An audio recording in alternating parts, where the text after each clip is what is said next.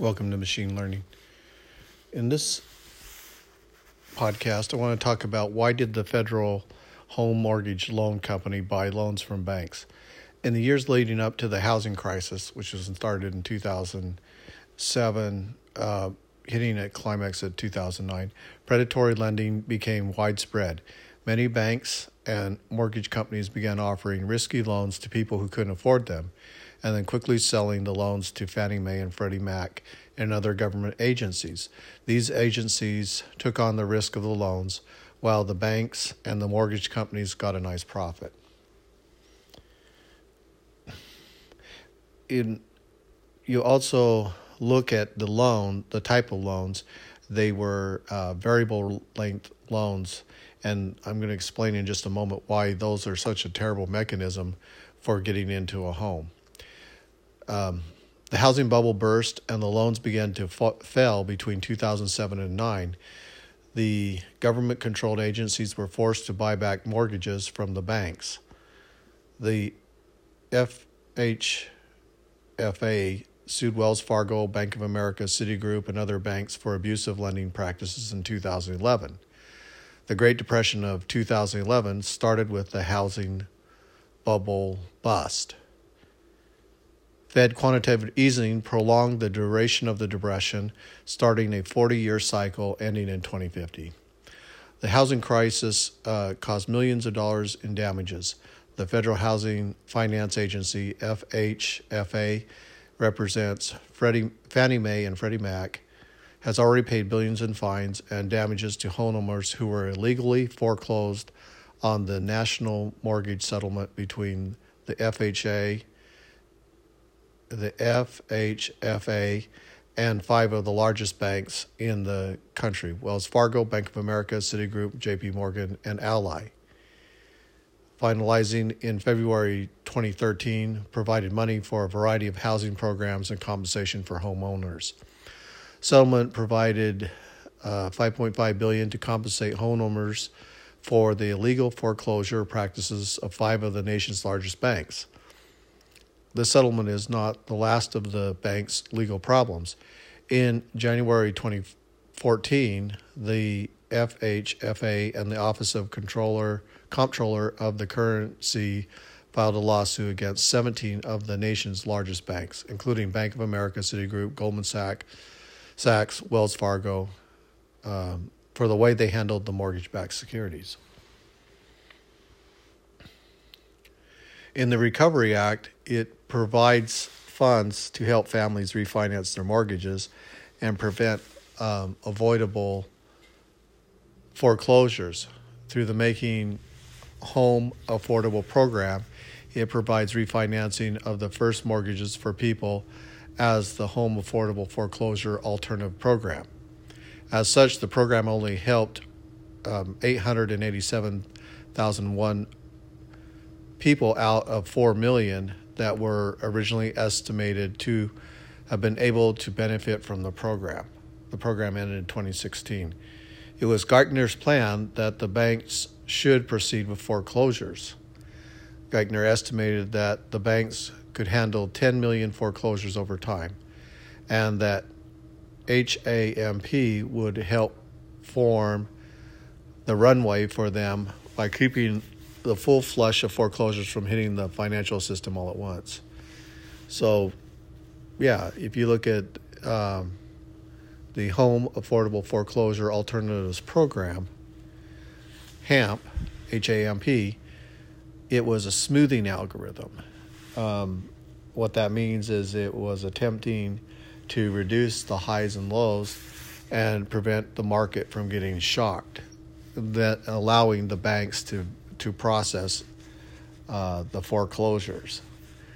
The idea of the foreclosure is the bank has a right to its assets.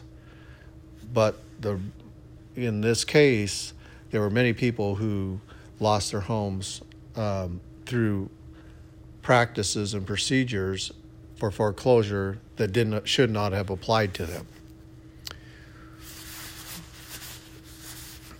So, as such, banks participating in the program have rejected 4 million borrowers' requests for help, or 72% of their applicants since the process began. Citi Mortgage and JP Morgan Chase were among the banks that refused the most HAMP claims. Now, what started this whole thing is the subprime mortgages. The percentage of lower quality subprime mortgages originated during a given year rose from the historic 8% or a lower range to approximately 20% from 2004 to 2006. That's because of the political process and the rules for first-time buyers of mortgages. So everyone was getting into a home, even if they couldn't make those payments. And here's why they couldn't make those payments. With the much higher ratios in some parts of the U.S., a higher percentage of these subprimes, over 90% in 2006, for example, were adjustable rate mortgages. Okay, so what adjustable rate mortgage is it starts off at a really low percent, and then over time, that percentage gets higher.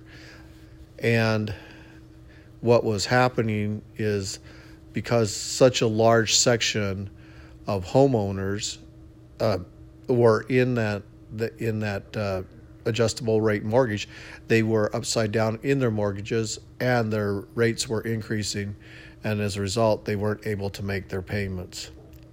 The ratio of household debt to disposable personal income rose from 77% in 1990 to 127% by 2007. So you can see that they, as the rates increased, the monthly payments on their mortgage increased to the point that their income wasn't increasing at the rate that their mortgage was, and so they had to default. And there was a large section of those subprimes that were adjustable rate, 90%. When the U.S. housing prices declined steeply after peaking in 2006, it became more difficult for borrowers to refinance their loans, so they couldn't get out of those adjustable rate mortgages. And the adjustable rate mortgages began to reset at higher interest rates, causing higher monthly payments. Mortgage delinquency soared. Securities backed by mortgages, including subprime mortgages, widely held by financial firms globally, lost most of their value. Then you have the devaluation of the MBSs, mortgage-backed securities, which are a collection of bonds that are debts that are linked to these mortgages. Among the most troubling findings in the Inspector General's report is the conclusion that FHFA and Fannie Mae continued to utilize the services of law firms that they knew were engaging in abusive and illegal actions against homeowners. But Fannie Mae had continued to include the firm on its retained attorney list while also continuing to use Bashida law firm. Last year, acknowledged filing foreclosure cases with false signatures, according to a news report. The Department of Justice has reached a $16.65 billion settlement with Bank of America, largest civil settlement with a single entity in American history, to resolve federal and state claims against Bank of America and its former and current subsidiaries, including Countrywide Financial Corp. And Merrill Lynch, as part of the global resolution.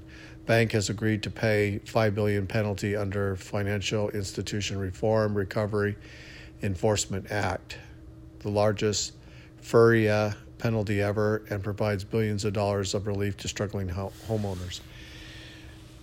I still look at the damage, and I don't think we've ever truly recovered from the loss of homes. Maybe 8 million homes were lost, and some of them were destroyed.